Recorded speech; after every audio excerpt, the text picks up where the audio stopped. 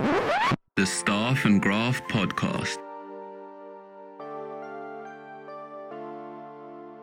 Oh, this is weird. My lock's been drilled, so I open the door and my steering wheel is missing. You're sausages! You know what? You're trying very hard not to get sued. You can have all the talent in the world skating around, but if you don't have a goaltender, it does not matter. Top 10 lists are the worst.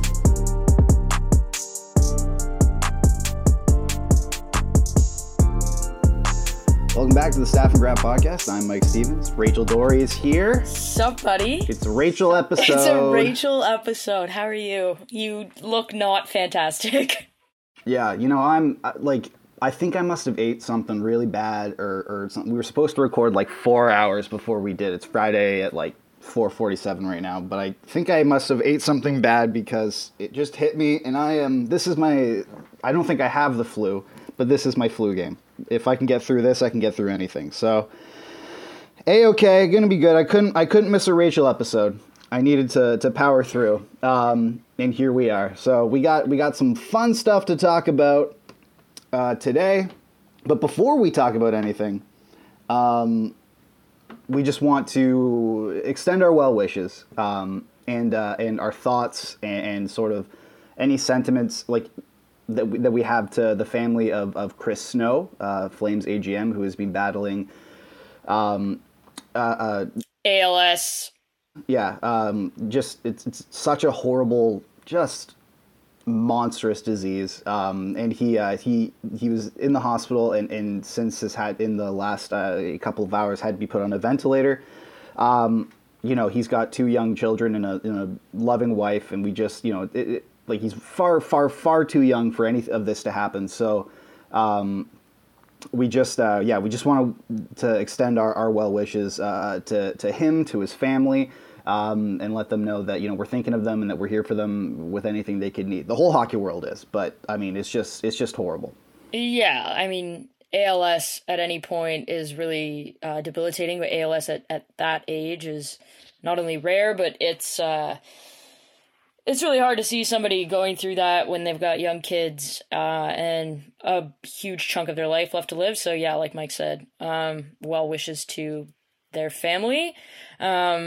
Like no one deserves it at any age. And no, but he's been going through some medical trials for kind of some therapy, and they seem to actually be having a positive impact on him. So I'm hoping that he pulls through and can continue that, because it looks like it was actually going really well for him.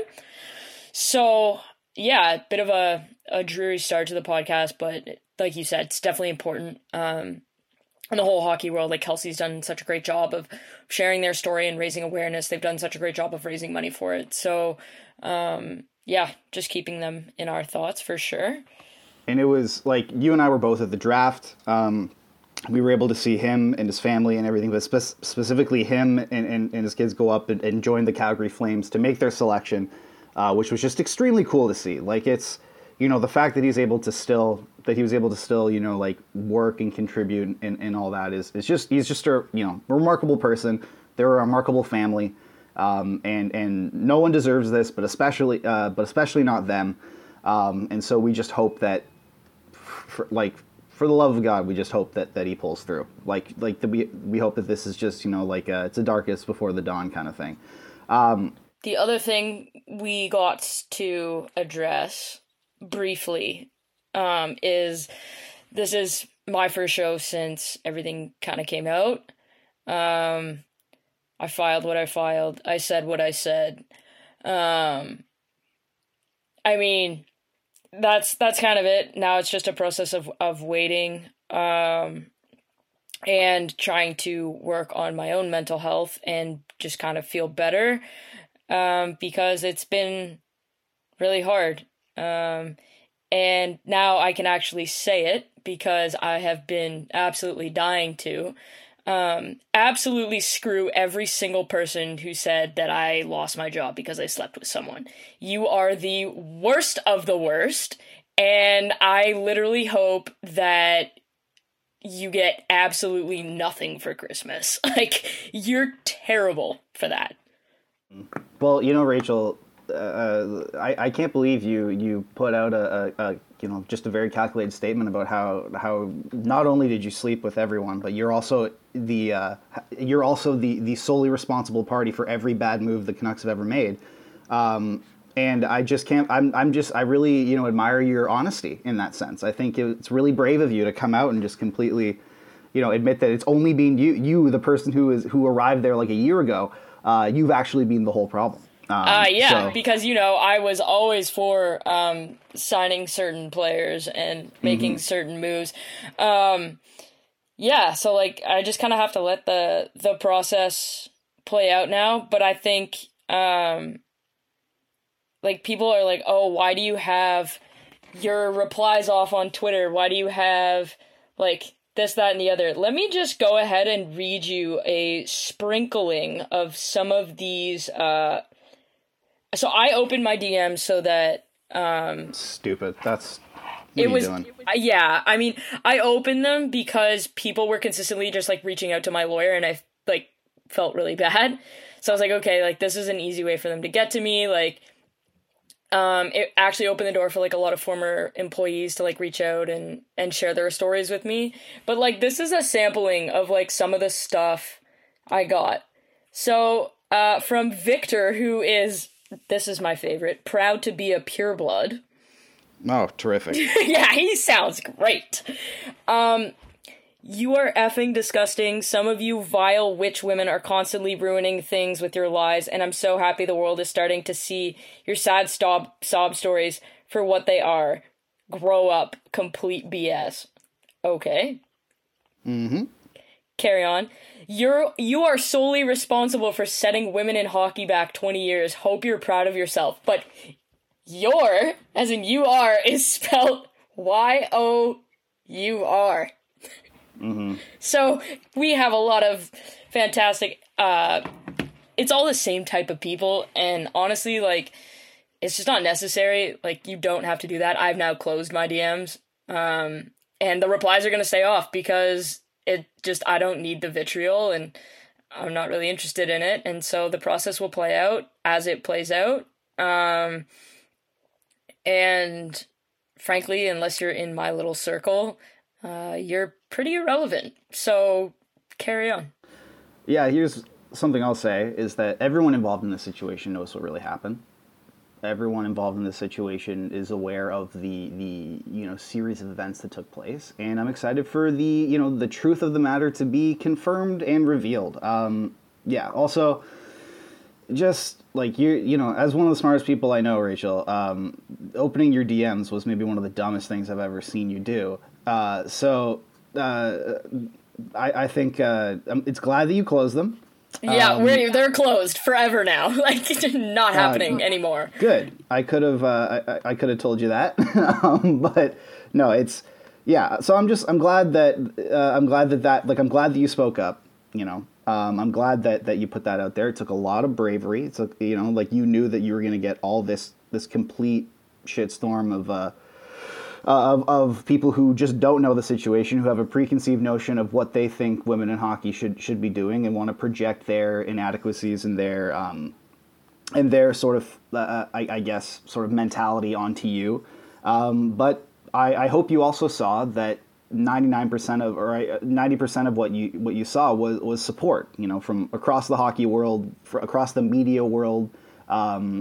Which is also pretty rich, because in your human rights complaint and in many of the interviews you've done after, it was said to you by a prominent person in the Canucks front office that no one in the media cares enough about you.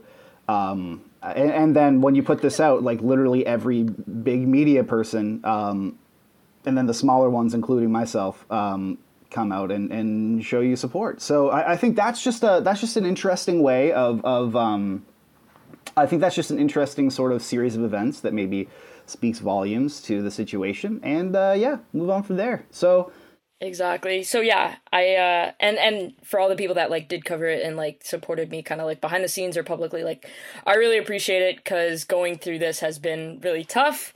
And so I'm kind of happy that I can just kind of go out now and not worry about answering questions, because I can just like point them to that.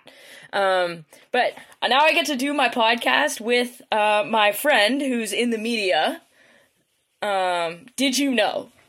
Actually, I was regret to tell you, Rachel, that I don't care about you, and then, Okay. and also none of my friends in the media care about you either. So Okay. clearly, Cool. That's So we're gonna go why on that premise. Yeah, that's clearly why, like I'm on death's door right now and I'm doing a podcast with you because I just don't care enough about you. Absolutely. Yeah. Anyway, You know who cares about scoring goals though? Tage Thompson does. He's got 21 in 26 games. He scored 5 the other night. Unfortunately, did not do what Joe Thornton said he would do. He did not fulfill the prophecy, if you will, after scoring 4. But, man, 21 goals, 19 assists, 40 points in 26 games. This dude is 6'7". He signed to, like, the best contract in the world now that some people thought was, like myself included, I thought it was extremely risky because he just came out of nowhere. And now Tage Thompson is a legitimate superstar. Yeah, like I think, you know what? Tage Thompson is, like, when that Ryan O'Reilly trade was made, everyone went, what? And then Ryan O'Reilly went on to win the Conn Smythe and the Stanley Cup, and people went, oh boy. Then the Patrick Berglund situation happened, and everyone went, dear God. And Jack Eichel. Everything went awry. But honestly, looking back now, the only way Buffalo was going to move Tage Thompson to the middle is if they traded Jack Eichel. Otherwise, he was going to stay on the wing, and he was too much of a perimeter player. He's moved to the middle now, and this is one of those rare, and I mean rare, instances where a player moving from the wing to the middle is better for their game. Because usually it's the opposite, right? Center is the harder position to play. But now you've got a guy who's 6'6", he skates well, obviously extremely difficult to knock off the puck, but his shot, like I kind of was doing a bit of a deep dive in it. He always had a decent shot, but it looks like his release points got a little bit of a kick to it now, so he's able to kind of shift the angle, similar to what Matthews does. It just doesn't have as much zip as Matthews right now. And I think with his reach, because he's as big as he is, that small shift in angle is allowing him to get shots off that are more difficult to stop for goalies. And so I actually think he's obviously not going to sustain this level of scoring. Like, he's not scoring 70 goals this year, but it is absolutely conceivable that he scores 50, 55 this year, for sure. I've never seen a situation like this, where, at least in modern hockey, where, like, a guy, is a perimeter player and everything, and then they move him to center. Like, they literally put him, like, there's certain, like, football is a lot easier for this, basketball is a lot easier for this, like, in the sense that, you have a guy who just wasn't working in a certain system, and then you take him and you plug him into a different system, or you put him in a different role, and he just instantly becomes way more effective, Like, whether it's like an edge rusher who, doesn't have enough burst, like from the outside, so you put him in the middle, a linebacker or something like that. Or you like literally put any bad wide receiver with Tom Brady in his prime. or you like take that bad wide receiver, turn him into a cornerback or something like that, or make him a slot receiver or something. Like, you do anything, and like, very rarely does it happen in hockey because, like, although, everyone's do it, like, there's just, like, everything in hockey is very, like, the skill sets are very similar, like, defense, like, everyone has to know how to skate, how to shoot the puck, everything. Like, that's not the same in basketball. Like, some players just don't know how to shoot. Some player, in football, like, some players' jobs are literally just to, like, stand in front of someone and be a wall. It's literally like, wild to me, though, like, that you play in the National Basketball Association and, like, can't make a free throw 75% of the time. And I understand it's because of, like, the size of your hands. Like, it would be the same as me basically trying to shoot, like, a baseball. But at the same time, like, you're getting paid 7, sometimes 8 figures to do this. Like, maybe practice.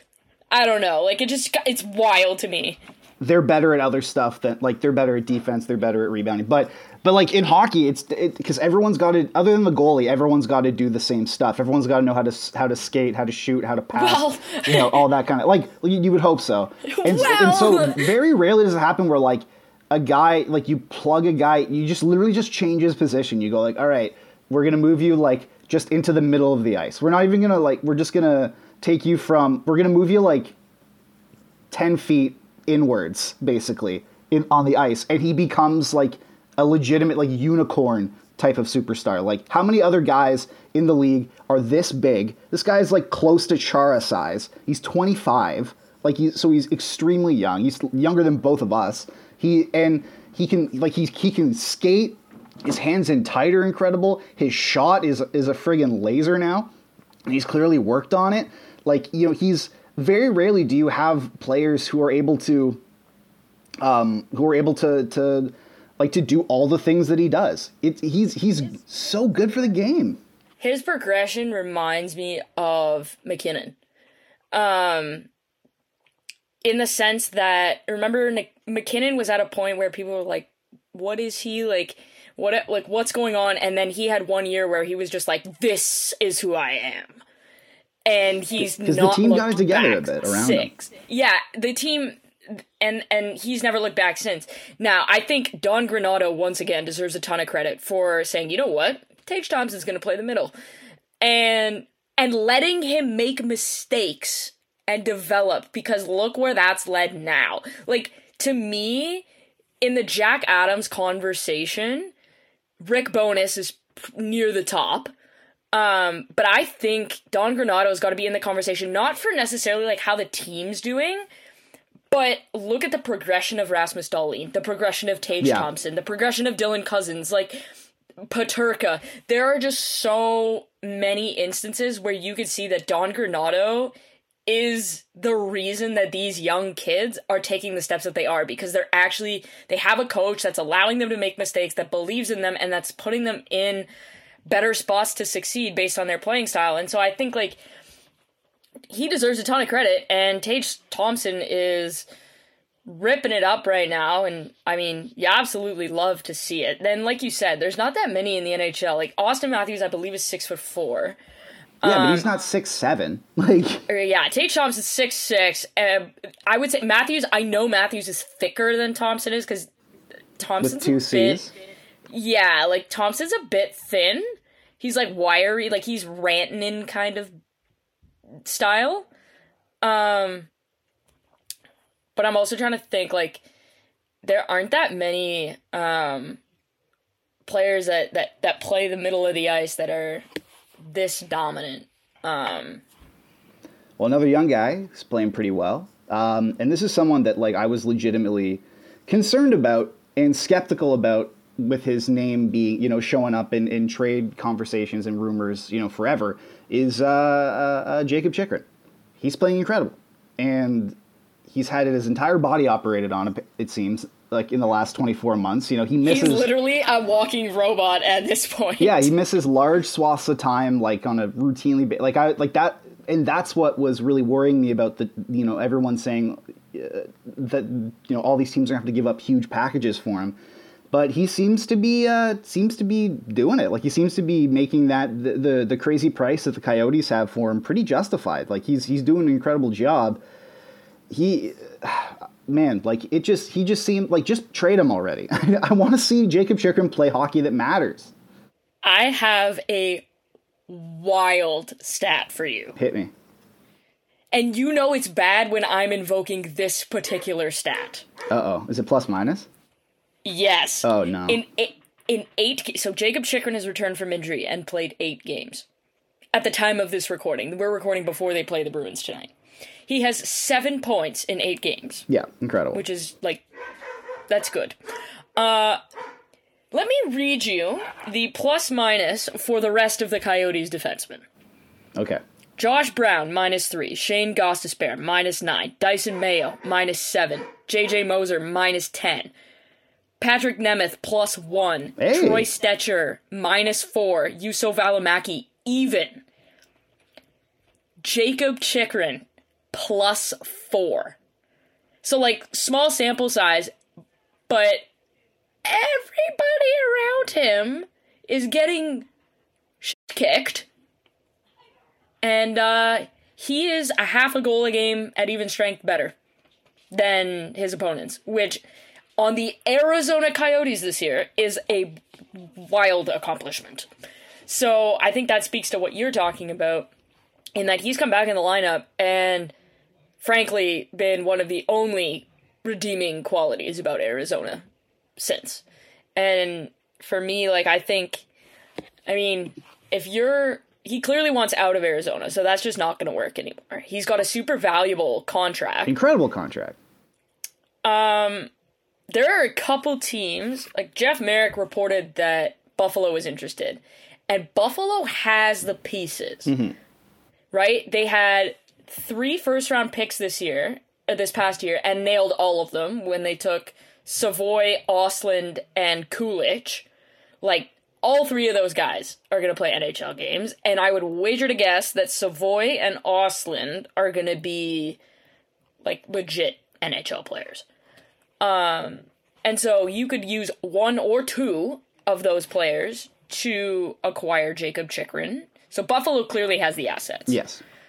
LA and Anaheim, the 2 California teams that are kind of on the up-ish situation, both have the assets. I mean, LA under Michael Futa drafted fantastic, and they continue to do so under Mark Yannetti. Anaheim, I mean, you could pick your poison with whatever defenseman you want there. Like, Olin Zellweger is probably their top-end guy in the same way that Brant Clark is the top-end prospect in LA. And so they have the capital to be able to pull off that deal. I think Jakob Chychrun would be pretty good in either of those places. But yeah, like, it'll be interesting to see, because Jakob Chychrun's proving the Coyotes right in that this asking price, well, I think it is still a little bit high. Like, getting a top-end talent player and a first-round pick, basically getting 2 first-round picks and something is a worthwhile kind of exercise. I mean, we all know the team that the need would fit the most. It's the Ottawa Senators. Like, that. Yep. That would be a huge fix for them. I mean, they're struggling. They improved their roster a lot. We'll absolutely give them credit for it. But, like, this is a team that should not be losing as much as they are, and they still are. And I mean, imagine adding Chychrun in here. If I were the Sens, I would seriously explore dealing one of Lassie Thompson or Jacob Bernard-Docker, if not both of them, in a deal to get Jakob Chychrun. I believe both of them were first rounders. They have all their first rounders from now until 2025. They have 1 second rounder and two second rounders next year. You know, like, they have prospects, and they have draft capital, and they have the need. It just makes sense. And I think that Arizona wants, like, a player, not just draft capital. Like they want a high-end prospect. Oh, I thought you meant like a roster player. Well, to me, honestly, I gotta tell you, if I'm giving up Jakob Chychrun and I'm Arizona, like, Jake Sanderson is who I want coming back. Yeah, I was gonna ask you about him. Like, but if you're getting Olin Olin Zellweger from Anaheim, or Brant Clark from LA, or Matt Savoy, Noah Ostlund from Buffalo, like, Jake Sanderson's in that conversation. So then it's a matter of, okay, how badly do you want to be good on this timeline versus this timeline? But you're absolutely right. Ottawa could really use him.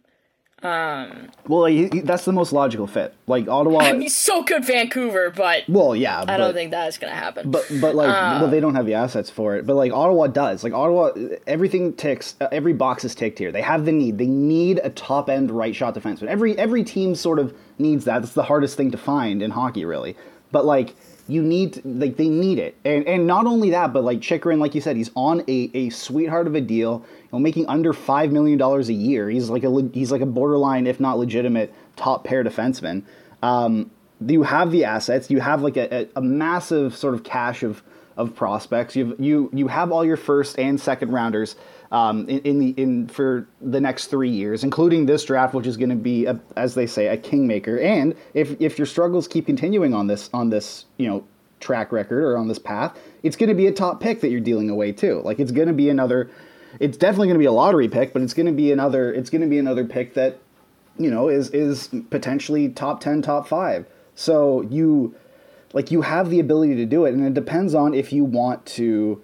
It depends on if you want, like, what sort of timetable you want to win at. Do you want, like, do the Ottawa Senators want to win now? I feel like they signing Claude Giroux to a multi-year contract at this point, and trying to keep Alex DeBrincat. Exactly. I feel like that means they want to win now. So if you want to win now, if you said the rebuild's over, then the rebuild's over. Then you can't, be precious about prospects.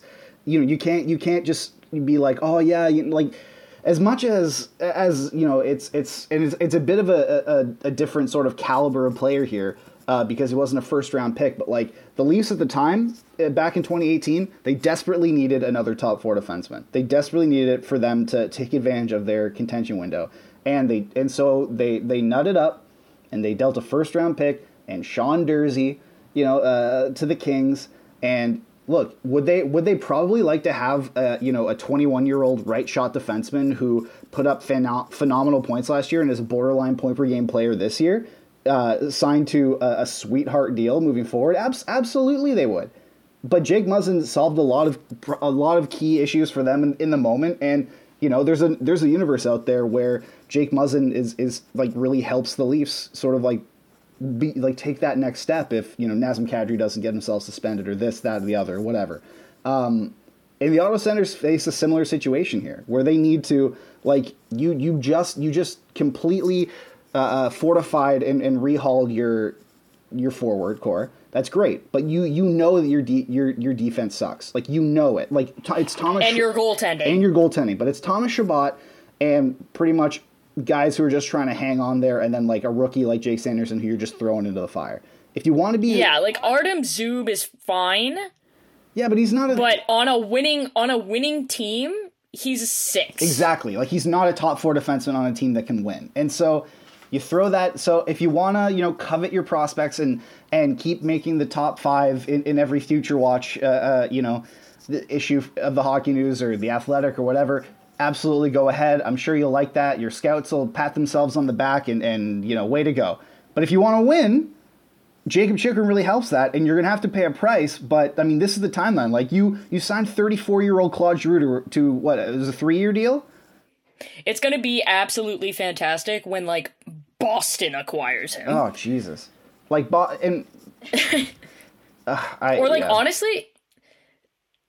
I don't know, like, could Carolina acquire him? Maybe, but Tom Dundon doesn't give up picks or prospects, so that seems like it's not on the table. Like, could a contender? Could Florida use... I know they were in last year, but then Arizona wanted Spencer Knight, and Florida rightfully was like, absolutely not. So, hold on. Speaking of Carolina, I'm going to take us on a bit of a segue here. Okay. But the news broke before we started recording. I was fighting for my life when the news broke, so I couldn't even tweet about it. But Tony DeAngelo, healthy scratch in Philly. Did you not see that? No. Tony DeAngelo is a healthy scratch in Philadelphia, and keep in mind, Rachel, that Tony DeAngelo is on a 4-game point streak right now. Can we have a quick little sidebar? Rasmus Ristolainen plus Tony DeAngelo equals more than Johnny Gaudreau's salary. Mm-hmm. And not just that, but the Philadelphia Flyers paid the Carolina Hurricanes, as I talked about, a 2nd, a 3rd, and a 4th round pick to get Tony DeAngelo just for the privilege of giving him a multi-year contract. And did you in order to see do the that, faces on the draft floor when that trade broke? Oh, I was there, Did you see the faces of some of the executives? Oh, yeah. Like, I saw quite a few that I will not name that were like, oh, what? Meanwhile, Eric Tulsky just, like, sitting at the table, just like, heh. Like, insane. It was nuts. Like, I can't, like, first of all, Tony DeAngelo landing in John Tortorella's doghouse is maybe the most, like, inevitable outcome in the history of hockey. Like, it's literally like I can't even think of an analogy for it. It's just so inevitable. And the sky is blue, literally. Rachel likes the Grinch. That's the level we're talking about here. And on top of that, like, this is not. It's also just like, yeah, Tony DeAngelo. We all know that he's a terrible defensive defenseman. He's a good offensive defenseman, and he's proven that. He's on a 4-game point streak right now, and yet scratch and so. You know how bad you have to be a defenseman on a 4-game point streak and get sat in the press box? On a team like the Flyers, who desperately, like, who can't score and desperately need, like, any offense or any, like, good, it's hilarious. And so for Carolina to get that draft capital, that's hilarious. And I wouldn't be shocked if they do go out and try and get Jacob Churkin, which would be hilarious, if that second round pick that Philly gave them is included in that package, or if any of it, like, a second, third, and that fourth would be incredible.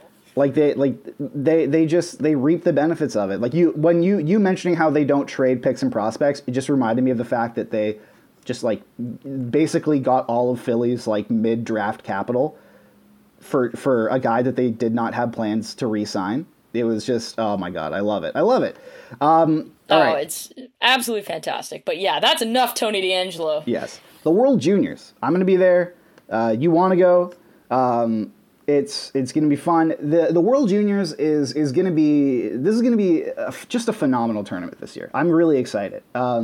Mainly because, specifically with Canada, like, they've gotten so many loans from NHL. Yeah, usually they get clubs. 1 or 2. Yeah, and now they have like Shane Wright, Brant Clark, Dylan Gunther to add to the 2 top picks in one of the best draft classes we're ever going to see in Connor Bedard and Adam Fantilli. You know, a guy like Logan Stankoven. You know, all of these just, you know, incredible players. Like, Canada's going to be stacked. The U.S. made some weird decisions, but we'll get into that. I mean, let's talk about it. Canada also made some. Yes. Yeah, you had some strong thoughts choices on the interwebs about this, so why don't you? Oh my lord, yeah. Like, me? So I obviously worked on the draft a ton for my thesis, and while I was with the Canucks. So, like, this World Juniors and the next World Juniors, there's, like, I have some in-depth knowledge on most of these players, just because of the work environment I was in. And so for me, it's just like, I'm going to look at it from the lens of, like, okay, this is what this player was when the team drafted him and, like, what they expected him to be. Where is he now in regards to that development path? So I'm going to look at that. I would like to see them play against each other. I think that's important. But this gives me a moment to discuss something. People put way too much stock into the World Juniors and the U18s. Like, oh, he played well for 7 games at the World Juniors. You know what? 5 of his 8 points came against Austria. That doesn't count. Like, it's honestly, to me, a body of work over an entire season is far more important than, oh, well, he wasn't very good at X tournament. I'm like, okay, well, did you only watch those games?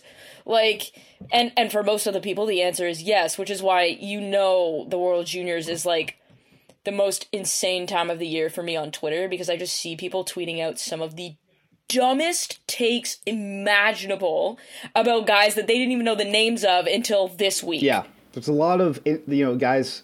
There's a lot of scouts who became long time, or Twitter users that became long time scouts around this time of year.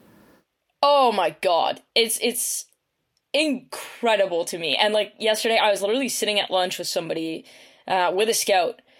And that scout said to me, you watch, at this tournament, Ostapchuk's going to end up with Shane Wright or Connor Bedard because he just goes and gets the puck.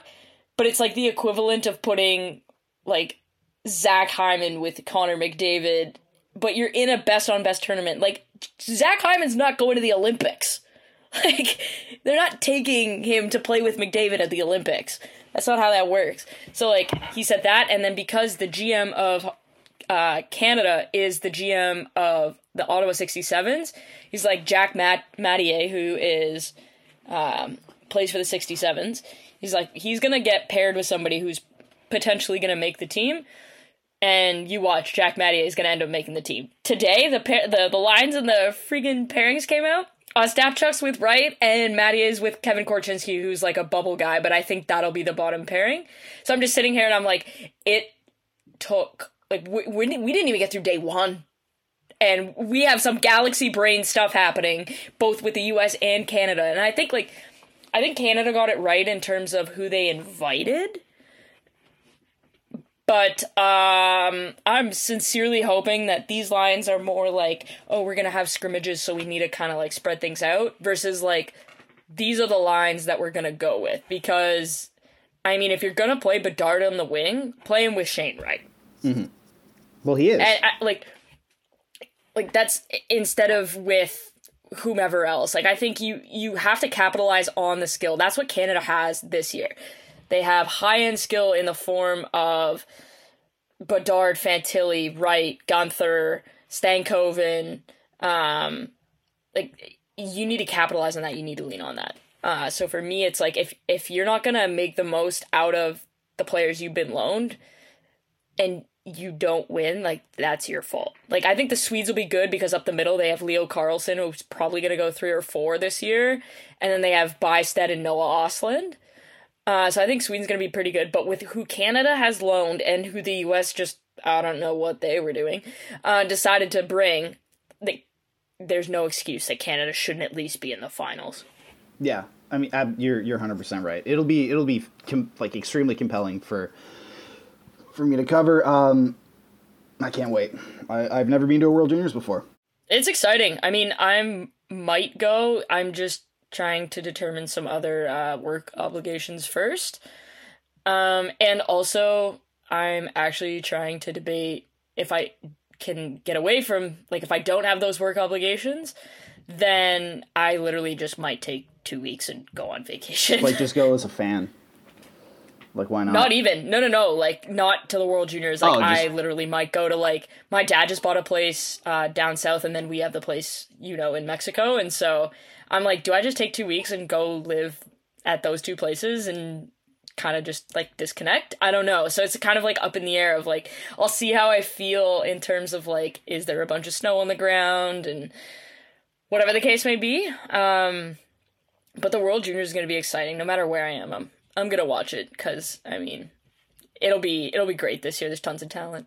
Can't help but notice I've never gotten an invite for a romantic weekend with myself and your sister at one of those villas. Just a darn shame. An absolute Side note, can we, like, remember we were talking about those weird DMs? People were DMing my sister, and I know that you're, like, you would literally wage a war. No, so here's a funny story. Here's a funny story. So it was the night of the Eric Lindros Celebrity Hockey Classic draft party. I'm up in Vaughan, with myself, Steve Dangle, James Myrtle, Ian Tulloch, former co-host of this show, Omar White, Tic Tac Tomar on Twitter. Like, we're having a blast. And the whole point of this is, like, you literally are just, like, you draft your team based on who the who the biggest fundraiser was. And then you go drink, and you have a jolly old time. And I woke up in the morning, and I looked at my phone, and I didn't, like, and the only thing that I don't remember doing was I see a DM that I sent to your sister.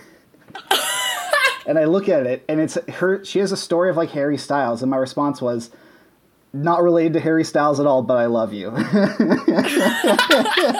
I have no memory whatsoever of sending this DM. And she was like, I love you too. Like, it was... Sorry, so... I don't know how I also did not hear about this. I told you about that. You must have just forgot. It's not like anything has happened in your life since, but... No, there's actually been nothing. It's not like I can walk right now or literally anything. You know what? Like, just... Yeah. I mean, I'm sure my sister actually enjoyed that DM. She's... Like, between her, she's got my boyfriend hooked on, like, horoscopes now. I'm like, what is going on? And my sister's, like, super into crystals. So I was at Mastermind the other day getting, like, Christmas presents for my little cousins. And there was this, like, stand, and it just says, bag of rocks, $5.99. And I sent her a picture of it. And I was like, for Kat. Like, here's your bag of rocks. See, the thing is, like, because I know, I've been on enough dates to know my astrological stuff. I've had enough people asking me what day or what time of the day I was born and all that kind of stuff. So I'm, like, an Aquarius. Your moon, sun, and rising something. I think I don't know. Yeah, I know I'm an Aquarius because I was born in February. Yeah, you, me, and Kat are all Aquarius. Yeah, and I'm pretty... We're Aquarii. What?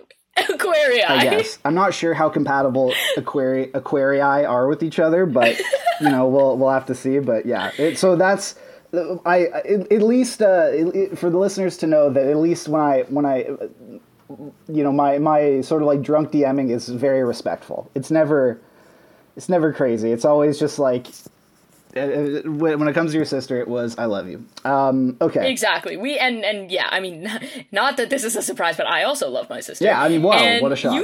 You really should come, like, on vacation when we go, like, one of these times, especially, like, when we go down to Mexico, because me and my sister on vacation are, like, different human beings. Oh, yeah. Like, I'm sure it gets, like, feral at certain points. It's crazy. I have videos that I will show you that are just absolutely unhinged. They're so wild. But honestly, like, we should do like a friends trip. Yeah. Mexico That weekend. could be fun. Let's do it. Or No, not a weekend. A week. I'm not flying down. Yeah. It's a 5.5 hour flight. It's like I fly to Europe for 3 days. That'd be great. I got to be honest though, after traveling for the cup final, like I was legit in that I don't want to look at another airplane for like the only reason why it's different with the World Juniors is we're taking Porter down there, which is way easier. Oh, so you don't even have to go to Pearson. Exactly. But I will not step foot in Pearson inside Pearson Airport for like a year. I literally I am on a first name basis with 3 of the airport agents at Pearson. Like, all 3 Nexus guys, they usually have the same person working the Nexus lanes. And because I've gone back and forth to whether it's New York, Vancouver, whatever, I've literally been like, oh, hey! And they're like, you're back. I'm like, yeah. And my mom, too. Like, she just travels so much. Like, she hasn't lately, but when she was traveling, like, before COVID, there was a lady who was like, oh, Karen, you changed your nail color. And my mom was like, what? I will legitimately, like, fist fight the executive board of American Airlines. I will storm. Bro, American Airlines sucks. I will storm into their boardroom and I will have like engage in fisticuffs with everyone who is involved. They made our lives hell for a bit, and I will shower in their blood. All right. What is behind the Leafs' success? Well, the Leafs are friggin' great. Like, they haven't allowed a goal all week. They haven't allowed a goal since, we're recording this on Friday. So if you're listening to this on Saturday and they allow a goal against the Flames, Which they are, because Nazem Kadri is 100%. He's 100% scoring. 100%. But he, the Leafs, they blanked the Stars in what Money Puck said due to expected goals saved, is the best modern shutout in NHL history with Matt Murray, his 44 save shutout against the Stars. And then last night, they absolutely beat the crap out of the Kings, like insanely so. And it made me feel really bad because Sean Durzi, I was speaking to him before the game, after morning skate, and he told me that he has 200 people, north of 200 people came to go see him last night.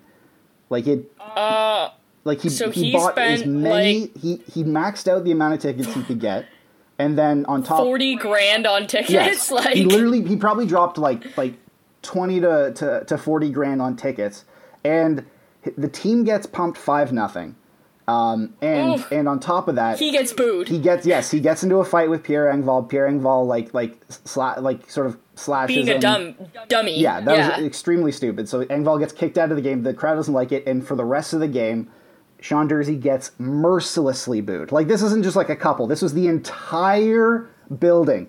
And I felt so bad for him because this is a guy, like, before the game, I was interviewing about it because I'm going to write a feature about him, and he was telling me about, oh man, I watched my first hockey game here. Like, whenever I was able to go to a game with my dad, it was the best. Like, my favorite Leafs player growing up was Brian McCabe. Like, he was just so great. I loved it. I remember interviewing him after his first training camp when he was still with the Leafs, and he was like, oh, it was just so cool to like work with Tavares and everything. Like, I can't believe I'm so starstruck. He gets traded, comes back. He has 200 people. I don't even know 200 people. He has 200 family and friends on hand. And it goes about as poorly as it possibly could, save for him getting like a life-altering injury on the ice. Like, it's, it was terrible. I felt so bad. Like that, the meetup in the tunnel after or whatever. Like, it must have been so awkward. So I just shout out to Sean Durzi and his family. I felt bad for that.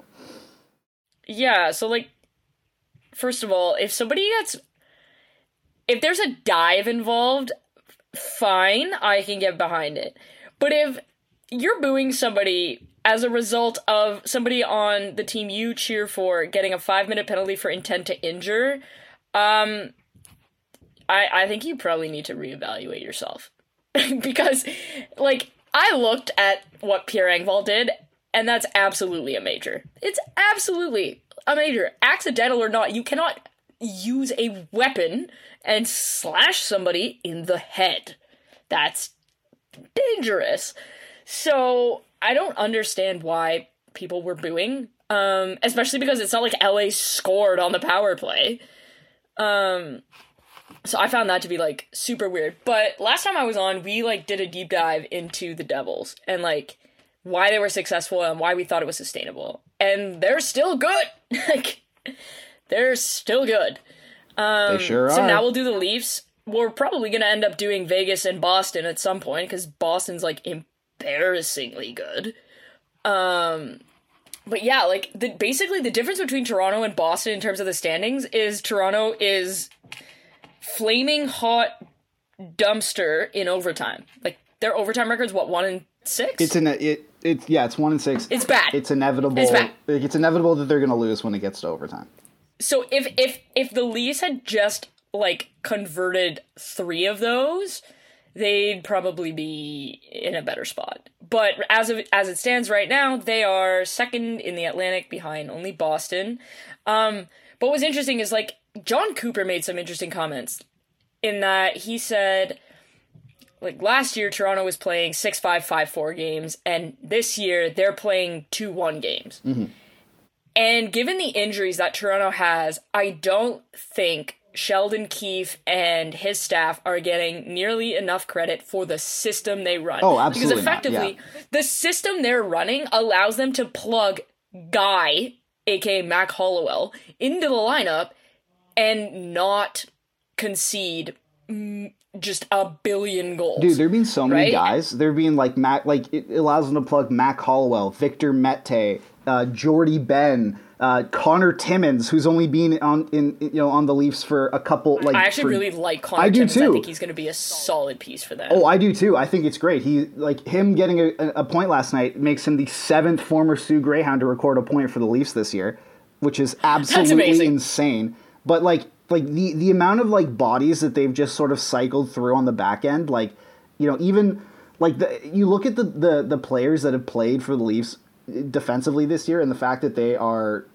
record it's basically is what Colorado up front is what's happening. Like, there's just dudes on the back. It's Mark Giordano and guys. Yeah, like, but, like, they friggin' they were putting Philip Kral back there for a bit. They were putting, like, you know, like. Oh, and what's interesting is, what have you? So you, like, obviously the goaltending. Let's just get that out there. Incredible. I got a question for you.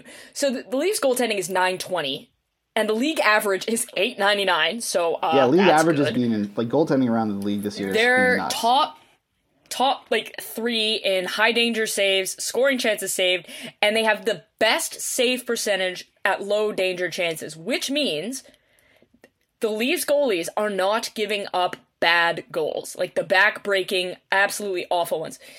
Right? And so when you combine a solid defensive system with goaltending that isn't giving up the awful goals, like, that is a recipe for long-term sustained success. Mm-hmm. And then you talk about the fact that, like, the Stars are playing well. Matthews has 10 5-on-5 points in his last 6 games. Mitch Marner is breaking Leaf records. He's on a 21-game point streak right now. Kind of hard to break considering the franchise is over 100 years old. Tavares is a point per game and he has 14 power play points, so he's helping them click on the power play.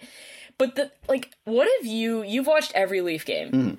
What have you noticed about Sandin and Liljegren? Because I keep seeing a lot of people say that they, under the way that the system is going right now, they seem to have taken a step that actually could really help the Leafs in a long run. Like, what have you seen out of them? Well, they definitely have. Sandin struggled mightily to start the year. He definitely was a guy who, you know, in certain players. Like there are certain players who need a training camp and there's certain players who don't. Like, I think everyone needs a training camp, but there's certain players that will get burned for it more. Nylander got burned for not having one. But like even like Timothy Liljegren, Like, he missed all of training camp. He was hurt. He came in against the best team in the league, and he looked not only as good as last year, but better. But what I was looking at with them is the poise. Like, and I know that's a very, like, hockey man type of word to say. Like, That's an extreme hockey man. but I will say, like, it is, like, they're not panicking. They're taking some extra time. When, like, they really are taking extra time to recover pucks, to move pucks. There's they're playing the system, and the system is, don't rush. Like, it's almost the complete opposite of the Babcock system. Is that, like, it's a don't rush it system. It's a patience system. It's supposed to be up tempo, but, like, if you go up, if you're moving the puck out of your own zone, and you don't see an outlet, you're supposed to curl back. You're supposed to curl back and let the ice open back up again, and then find an outlet. Opposed to the Babcock thing, where if there's no one in front of you, then just literally like just fire it up the boards and hope that someone will grab it. That's a bad idea, by the way. Exactly.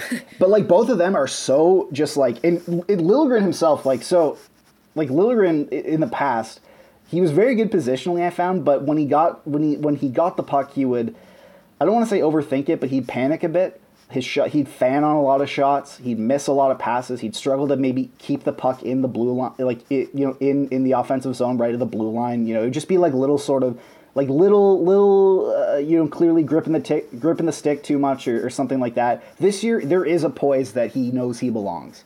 And actually... Which is interesting. It's interesting you say that about Liljegren, because when the Leafs drafted him, first of all, he fell to 17 because he had mono. Yeah. But his calling card was his offense. Yeah, he was and defensively, everyone was like, this could be a problem. And now, since he was developed at the Marlies, now he's extremely sound defensively, I find. And it's almost like his offense has gone away a little bit. So if he can find that offense again, the Leafs got something, for sure. Well, it's funny, is that he has become the inverse of the player that I thought he was going to be, and that everyone thought he was going to be, because... I thought he was going to be like Gostisbehere. Yeah, Well, the thing was, everyone was, like, comparing him to Erik Karlsson, which was just unfair, and that's mainly just because he was don't Swedish. Do that. Stop comparing people to... we're gonna make a rule right now. Nobody... First of all, comparisons are dumb. Yes. Don't do them. That's work. Lazy. You're not allowed to compare anybody to Erik Karlsson. You're not allowed to compare anybody to Sidney Crosby or Connor McDavid or Cale Makar, even, for that matter. You just don't, because... There's not enough of a body of work to be like, oh yeah, this player's this. Like, I'm seeing Connor Bedard compared. He's got, like, this person's skating and this person's hockey sense. Like, don't do that. Every player is their own player, and odds are the player that you're comparing them to is, like, the league is going to be in a different place by the time that player achieves their prime. So there's not really a use in doing it. Just talk about what the player does well, what they need to improve on, and go from there. So you could say, like, instead of saying, oh, I thought he was going to be Gostisbehere, or I thought he was going to be Karlsson, which I don't know why anybody would say that. I thought he was going to be a purely offensive defenseman with no defense, which would ironically be what Tony DeAngelo is. But, like, I think it's just better to talk about the attributes of a certain player. So, like, when you're talking about poise and things like that, like, I've noticed that out of Liljegren. I didn't know Sandin had confidence issues, but when I had been watching the past few games, I've heard it mentioned that, Rasmus Sandin looks so much better than he did to start the year. Obviously, at the start of the hockey season, I had some things to do. So that's interesting that that's your perspective. Do you think, like, let's say Toronto has their three big guys. Well, no, we're going to leave Muzzin out of this. Yeah, let's say Riley, Brody, and... Gio? Yeah, I would say, like, what are your D pairings game one in April? That's a really good question. I think we got to go Riley, Brody, Gio, Hall, and then Sandy and Liljegren. Okay. Muzzin's out of the lineup. I don't think he's coming back. I think Justin Hall, like, while he's played well down this particular stretch and deserves credit for it, is gonna get exposed in the Oh, playoffs. Like, I absolutely. think He's gonna, you have again, to develop Liljegren to be able to be your 4, and Hall can play with Sandin and be the 6. I don't because- want to split them up though. I don't want to split. I don't want to split Sandy and Liljegren up because they really do just work so well together. They really do have that telepathy, that. Then would you consider even, like, Riley Giordano? That'd be as a cool pair? if one of them is like. I think Giordano can play the right. If Giordano can play the right, that would be fantastic. I really do. Like, I'm Because then you've got your top, like, and it takes a little bit off of Brody, and Brody can dominate those, like, bottom 6 matchups, and then you could still use him on the PK. The only issue I'd worry about is Giordano breaking down. Exactly. But look, if he hasn't broken down to this point, then, like, this guy is Yeah, I know, logging he's playing so like much. 25 minutes a night. I know, and he's just the best guy to talk to. Like, he will literally, like, this guy's almost 40 years old. He's playing 25 minutes a night now, and he will literally talk to reporters for like an hour after morning skate. Like, he'll just chill, and we can just ask him whatever You we can want. tell that guy's been a captain in a Canadian market. 100%. Like, you could just tell. He is the best. Like, he's awesome. Like, I don't think Justin Hall should be in there, but I don't know of a better right shot option, and I do think that out of anything, the Leafs should definitely go after another forward, like on the trade market. Like, I don't think they should be going for another D. That should be their priority at least. But I do think that adding another, like, sort of, like, maybe middle six, like, or not middle six, sorry, another sort of, like, second or third pair right shot defenseman, a guy who can move the puck. Like, I do think that should be somewhat of a priority, just so it doesn't force Justin Hall in there. If the Leafs can get Jacob Chychrun, I think they absolutely should. They should, but they won't. Like, yes, but that's what I'm saying. Like, if they can get him, they absolutely should. I don't know how that would work, but I am going to look at something here because I have a theory. what's your Yes. theory? Okay. So the Canucks and Besser are looking for a trade. Alex Kerfoot makes 3.5 and Pierre Engvall makes 2.25, and both are UFAs after this year. And both Right. maybe shouldn't come back. Correct. I think you could look at a trade where, because the Canucks have made it clear that they do want to have contracts that kind of expire because it gives them cap flexibility, and that is absolutely what they should be doing. I think that if you could package Kerfoot and Engvall, because they're not, like, the Canucks are not, they'd be lucky right now if they got a 3rd-round pick for Besser. Just because he's a depleted asset for many reasons, and I mean, obviously I worked with Brock. I have all the time in the world for him. I think if you centered a trade around that gets you that's a proper goal scorer. Like, if you play him in the top 6 there, that's a proper goal scorer. So then you potentially have a line that's got Matthews on it, and you could put Besser on another line, or you could put Besser on a 3rd line, and you got three scoring lines. I just think that there could be something there. I know Besser's been mentioned in Washington for Anthony Mantha. I don't really think that helps Vancouver in any way, because Mantha's contract's also bad. And this is Toronto's contending window. So, like, does Alex Kerfoot and Pierre Engvall help you more in the playoffs than Brock Besser does? I don't think they do. Pierre Engvall, or not Pierre Engvall, a friend of mine, and I can only say this on a podcast, I can't tweet it, but, like, came up with the best nickname for maybe any hockey player I've ever heard. And it relates to Alex Kerfoot, in that he's the mid-army knife. He is mid no matter That's where you good. play him. Yeah, that's pretty close. I'm not going to get into the nickname that a certain Vancouver Canucks player has on the podcast. Yes, but he is Alex Kerfoot is the mid-army knife. He is, like, you can play him anywhere, but he's going to be mid everywhere. And he's just such a frustrating player. Like, he overthinks everything. That's why I think something like that with Vancouver could work, because they're both expiring, so Vancouver gets what they want. And Besser's a depleted asset, so, like, you can't expect, I mean, it's been talked about whether it's LeBrun or Friedman or Dreger, like the Canucks know they're not getting what they would usually get for Besser because he's a depreciated asset. I think it's something that could potentially work for both teams, in the caveat that says Jake Muzzin does not return.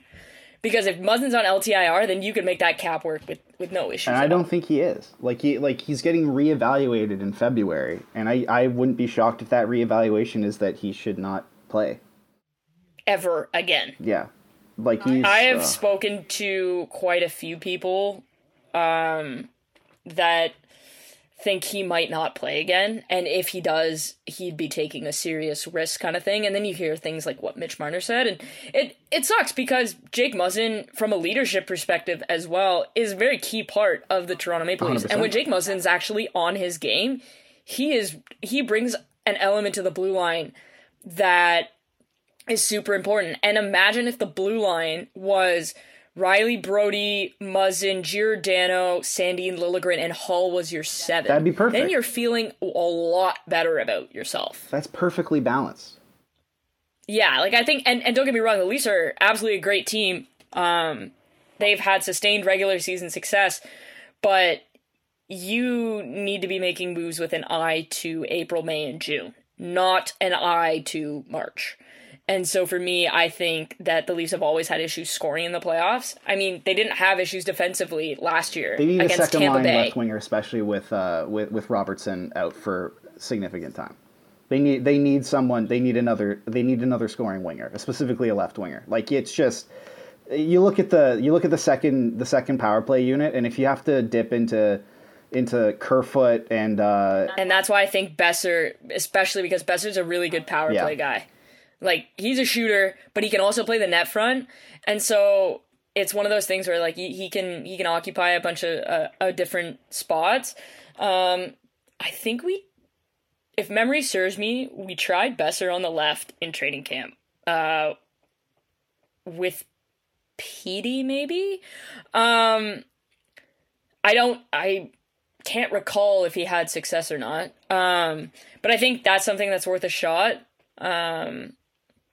But yeah, I agree with you. The Leafs need to acquire some scoring to augment the fact that they are playing really well defensively. Yes. And I think that really should be. And I think Kyle Dubas deserves a ton of credit because I don't know of one person that said these goaltending decisions or gambles they took in the summer were good. I know some people. I was one of them that said, I think this could work out, but I'm not convinced. You and I had discussions about that. It was dicey, man. I was more, and the thing is, because you asked me, you're like, I hate this. Can you explain to me why anybody would do this? I was more excited about Samsonov than I was about Murray. I thought Samsonov Right. was the guy who, I thought Murray was just sort of we'll try him out and whatever, but Samsonov was the guy who was being groomed, and now Murray they're both two of the best goalies in the league this year, but Murray is looking like his Stanley Cup winning form. It's incredible. And I think Curtis Sanford has a lot to do with that. Oh, Curtis 100%. Sanford is an Ian Clark disciple. And having worked with Ian Clark, I mean, yeah, I could see why the Leafs goaltending looks pretty good this year. That makes a lot of sense to me. Both those guys will not shut up about Curtis Sanford. They love him. Yeah, that doesn't surprise me. I mean, that does not surprise me in the slightest. And I think, like I said, I think Kyle Dubas deserves a ton of credit for not only hiring the right goaltending coach in Curtis Sanford, but also, as it looks here in December, which is enough of a sample size, the goaltending doesn't look like it's going to be the problem everybody thought it was going to be. Now that I've said that, in April they're going to have an 820. Can't wait. Well, at least, at least that won't be much of a change from what's happened in recent years. All right, we can talk briefly about Ryan Reynolds before I literally pass out on Mike. Ryan Reynolds That would be bad. is gonna they clearly want this to happen. It would be great for the NHL if Ryan Reynolds did take over, did become sort of lead a group, an ownership group to buy the Ottawa Senators. I think it's great. I think it's exactly what the league needs. Yeah, to me, I've been told, similar to what was reported, that both groups, there's kind of two groups that are ahead of the pack in terms of bidding for the Sens. And they've kind of both been told, Ryan Reynolds is going to be a part of your group. Mm-hmm. if you're chosen to buy the Sens. So it seems like whichever group buys the Sens is going to have Ryan Reynolds. And I think, like you said, I think it's going to be fantastic, not only for the Sens, but I think it's going to be fantastic for the league as well. Anytime you can get somebody like that involved, I think that's a positive. That's a positive marketing thing for your league. I mean, look what Snoop Dogg does for LA, and he's not even an owner. I look at Will Ferrell being involved at LAFC, and Justin it's been Bieber nothing in but Toronto last night. fantastic. Yep, but he's not really a part of ownership, but I'd love to see like Bieber in some kind of capacity of like an ambassador, kind of like Drake is with the Raptors. Well, he wasn't like he's not even a part of the ownership, and yet like he shows up to the game and everyone's talking about it. Yeah, like I took a picture of it, and ESPN and Bleacher Report and all that. They all DM'd me last night to see if I could use it so they could promote it and all that. Like it's. It's not Kodak Black showing up, which to a was game. hilarious. It's Justin Bieber, which was absolutely hilarious. I love that. Oh my god, it's so funny. But yeah, I think having Ryan Reynolds will be super positive. Yeah, like I don't know what else there is to say. Like he's very. I want it. He would be great. I want it. He needs to show up as Deadpool though. He needs to do like they need to have a Deadpool night, and Ryan Reynolds has to come out to center ice for Deadpool night, and then reveal himself as Deadpool. The thing is, Rachel, is that like by the time this sale goes through, Ryan Reynolds will be starring in maybe the biggest movie of the last couple of years, which is Deadpool 3, and it's notable because they're bringing back Hugh Jackman as Wolverine. Yes. Yeah. So that'll be if he takes over as the Senators, like as part of the Senators ownership group at the time that he's promoting in like the promotional schedule leading up to one of the biggest like movies, or at least like comic book movies ever. That's gonna be a massive boon for the league. Like they can jump on that. Even if he even mentions the Senators in like press junkets for this movie, like that will be It'll be huge. It's a big deal, and maybe he can get Hugh Jackman in on it too. That'd be great. I think we've reached the end of the road though, Rachel. We have. I have to go eat my advent calendar and put ice on my freshly blown out knee. Terrific. I thought you were gonna when you went. I gotta go eat my I was like, how's this gonna end? And then I was like, oh, advent calendar. Okay, very good. Advent. You want to see it? Look how big this sucker is. I just ate the same one. Hold on. I already ate my entire thing. Oh my god. It's all gone. Okay, well, I have 3 advent calendars. I don't know why. The thing is, I ate them. My dad got me all, like but I ate the days in order. Okay. Okay. I mean, I got a Lindor in mine. What? Yeah, so there's 2 types of Lin advent calendars. There's like the regular Lin advent calendar, and then there's like this one that my dad got me. That's like, I guess like a special version of it. It's freaking 2 feet wide. I guess I got a bear in the middle. Oh, you got this guy? Let's see. Yes, I got that guy. Yeah. That was on the 24th, like on Christmas Eve. Advent calendar top. Oh, yeah, I got mine. That was like day 5. Oh, okay. Well, there you go. Yeah, so I've been eating, and I've been on a baking kick. I baked these like really cool sugar cookies, and they're actually really good. So maybe I'll bring you some. I would absolutely love when that. you feel better. I would love that. All right, In the meantime, well, I'm gonna go pass out. This was great. Can't wait for the next Rachel episode.